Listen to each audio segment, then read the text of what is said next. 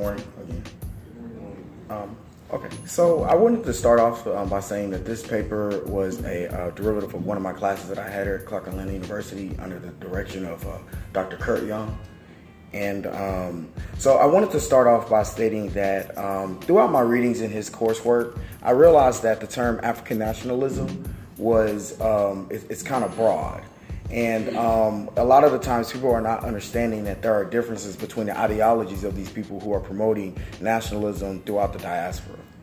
And so when I looked at, when I did my readings with Amilcar Cabral and Ngugi wa Thiago, I noticed that both of them had similar approaches to their methods on how Africa should be liberated by their colonial oppressors. So I started to notice that there were three types of nationalism: cultural, civic, and ethnic. And I noticed that ethnic nationalism was too extreme, and it does not allow for the culmination of agreements or approaches between people of a same nation. There are different ethnic groups in different nations. My colleague before me mentioned the caste system in India, and that definitely does create barriers between who can, partner with each other. So when you look at civic nationalism does not give an account of one losing their agency when gaining liberation. And civic nationalism definitely leads to neo-colonialism. And of course, Ngugi wa Thiago and Amilcar Cabral were both outspoken on the promotion of those policies. So I wanted to definitely look at, before I could even do an analysis of the two individuals, I had to understand that both of their ways of thinking and philosophical awakenings comes from their understandings of what Frantz Fanon was calling the oppression and the oppressors. So definitely the centering around culture, the struggle for liberation in Africa resides in the ability of the people of Africa to transform how they perceive their own agency. And culture can be utilized in two different ways. It can be used as a tool in different ways in order to either oppress for dominancy or to liberate those individuals. To highlight those, I wanted to highlight some of the methods that are infused when it comes to the liberatory way of line of inquiry. And definitely some of those methods are the literature, art, music, the propaganda, and the communal collectivism that is shown in order to establish one's national culture. I wanted to talk about Cabralism, and that is something that is in the international market right now in a contemporary moment. What they have done is turned the philosophical thinkings and the approach to liberation that Cabral had established, they have turned it into an actual movement. And to this day, there are murals and graffiti throughout Central South America and Africa that are dedicated to keeping his legacy alive. I wanted to talk about it from a grassroots resistance movement. History with Cabral teaches us that he was an agricultural engineer for Guinea-Bissau. And because of that, it allowed him the opportunities to infiltrate rural areas of his people to ascertain what they needed in order to come together collectively and generate this national culture that he was talking about. So he talks about different stages of anti-colonial resistance and throughout his works. The first phase being the conquest, the cynical pacification. It's not as advantageous at that moment where that physical violence is at an all-time high. There are pockets of resistance, but it's not at a unified front. So again, he talks about that first one. You might have a couple of people resisting with guns here and there. The more aware or in tune individuals. And, moving into that second phase, again, the harshness of colonialism and imperialism is definitely starting to impede. Policy changes are starting to happen. And again, then that's when you get the approach of, well, maybe we can talk to them civically. And then again, civic nationalism definitely would not work, again, because it strips you of your agency and your cultural expression. So then, of course, the final and third ultimate phase is the liberalization struggle, in which Cabral does state that it means mass collectiveness of those people. Without that, the destroying of the dominant powers in your nation would be hard in order to rectify that. So, political theory, or as a weapon of politics. Cabral definitely said culture as a political act. He wanted to stress that think African for the authentic African reality. That means understanding one's collective consciousness and re-Africanizing that by stripping yourself from all colonial beingness. That means the way that they do politics, the way that they speak, stripping their languages, which is, of course, that ties into what Ngugi wa Thiago is manifesting in his own arguments. Of course, the revolutionary democracy, derived from the commitment of the collective. And again, with that, it does establish cultural beingness and cohesiveness within the interior of the communities, and not looking to outside forces to help you, gain your independence. So again, the collective African consciousness. In a speech in 1971, you can read some of the quotes that he has stated, saying one of the most famous is "Our people are our mountains," and what he's really saying is everybody from the children all the way up to the elderly have a role in the liberation of their people. Without those collective efforts, there are going to be holes, and the oppressor can come in and infiltrate your organizations and disrupt things. He also wanted to give credence to all anti-colonialist women. A lot of individuals do not know that Amilcar Cabral also had a women's army, and they were also trained in armed combat, as well as the women, as well as the children as well. It was definitely a collective effort. Again, between the years of 1959 and 1973, we definitely see him moving into the later phases in the colonial decolonization process.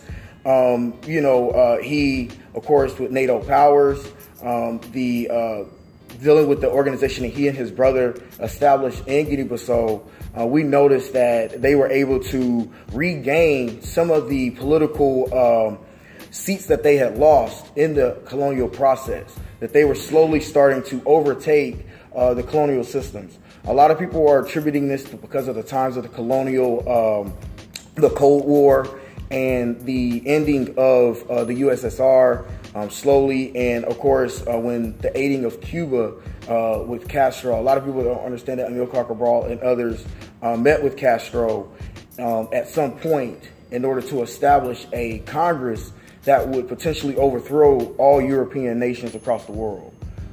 Naturally, with the McCarthyism in the era, a lot of those efforts were disbanded.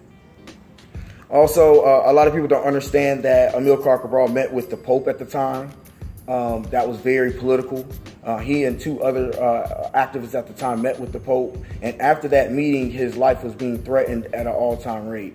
Because what he was actually doing was not talking about things from a civil rights issue, but from a humanitarian issue.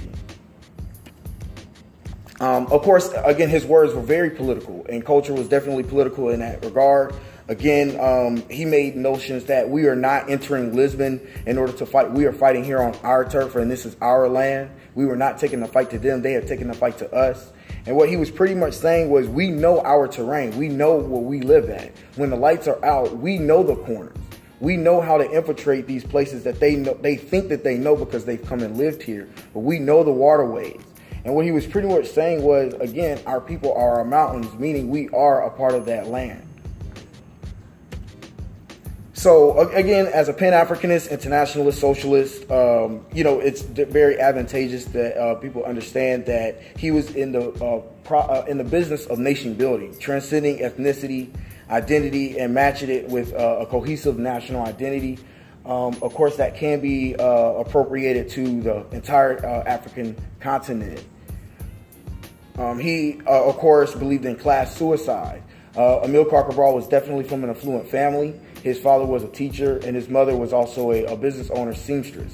A lot of people don't understand this. He took it upon himself to understand that in order for true change to happen, he had to give up his own comfortability and his own pedestal that he had been born with, the silver spoon that he was born with. In a metaphorically way, he had to pawn that to get away from the notions that he was better than the people that he was trying to help liberate. And so again, one of the downfalls to Amilcar Cabral's assessment in establishing the cultural nationalist perspective is he was primarily only centered in the colonies that were controlled by the Portuguese. And again, I don't know whether or not what he was arguing would be comparable to individuals outside of the Portuguese colonial system, only because the Portuguese colonial system was somewhat different than the French and the British. And he was definitely able to mobilize his troops because, again, they understood the terrain and the geographical location of Guinea-Bissau and Cape Verde and Mozambique are definitely in areas in which, he was able to tap into certain resources. So he was definitely considered an African nationalist, a revolutionary Pan-Africanist, a transcontinentalist. Again, the meeting with Castro in 1966. And everything is, again, documented onto international market and international newspapers. So he's definitely getting exposure beyond the means that one would think during this time period. So again, he helped create a revolutionary movement. He led the grassroots movement by educating his people about how to collectively fight a common enemy on all fronts: social, economic, environmental, and also religiously.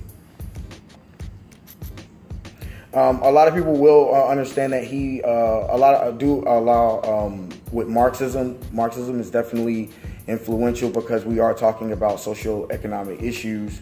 However, the terminology is only used just to explain it, just for more fruitful meaning. So with Ngugi wa Thiago, he definitely encompasses the same understandings of what Fanon was talking about, decolonizing the mind and re-Africanizing oneself. With Ngugi wa Thiago, what he does is he's more so dedicated to literature as a form of politics and writing as a form of protest, and actually understanding that we have to de-Europeanize the way we speak, the way we walk, the way we talk, the objectives of one's life. We have to recenter ourselves and our true cultural selves in order to gain true liberation from outside and within. So again, Ngugi wa Thiago has had many jobs over the years, which has shaped his understandings of life. One of his brothers was a part of the Land and Freedom Party. Individuals, some people call it the Mau Mau. I was just learned that was a derogatory term, so I'm having to redirect that.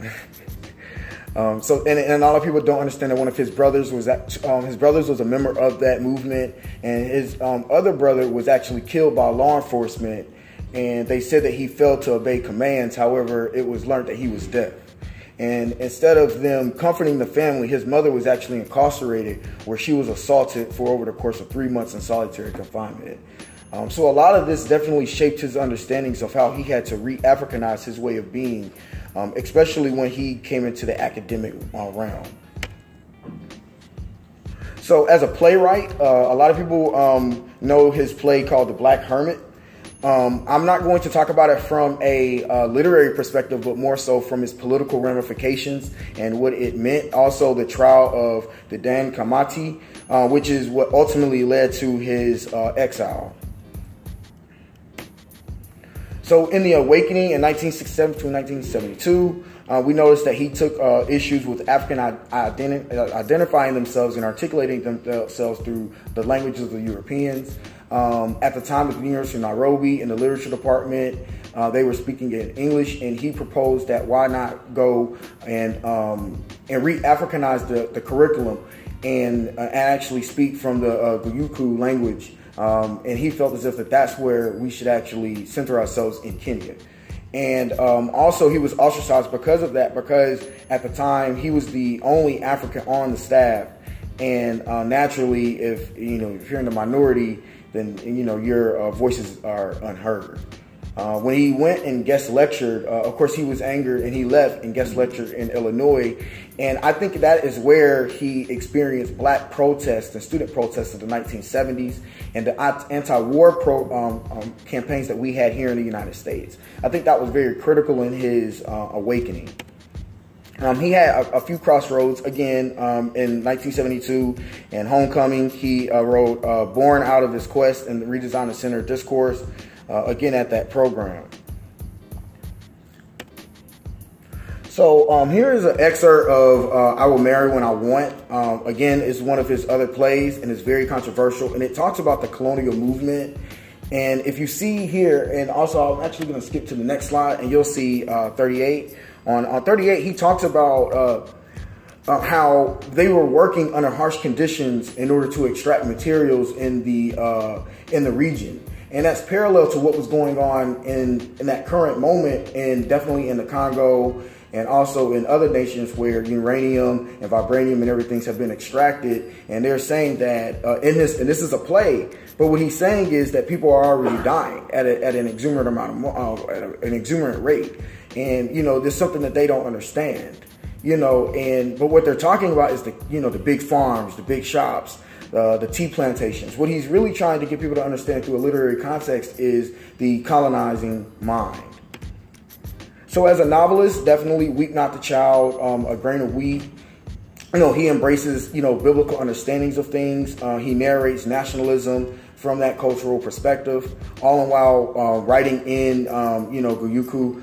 Although his political writings are written in English only out of fear that he would be ostracized by his peers. So again, he has to at some point understand that he has to give credence to them as well.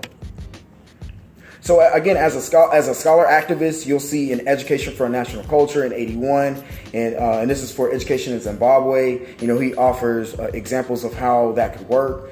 Education is the process of integrating the youth into the entire system of production, exchange, and distribution of what we eat, wear, shelter under the whole system of organized wealth of a given country. Writing against neocolonialism in 1986. He talks, how does a writer function in such a society? He can, of course, adopt silence and self-censorship in which he ceases to be effective as a writer. And what he's saying is you have to write yourself into liberation. If you're not writing your histories, a lot of people think that history starts when the writing and the pen began, but it actually started prior to that. And that's what he's trying to get people to understand is you have to write against your oppressors because they're already writing narratives about you through news media, through propaganda, through their own publications.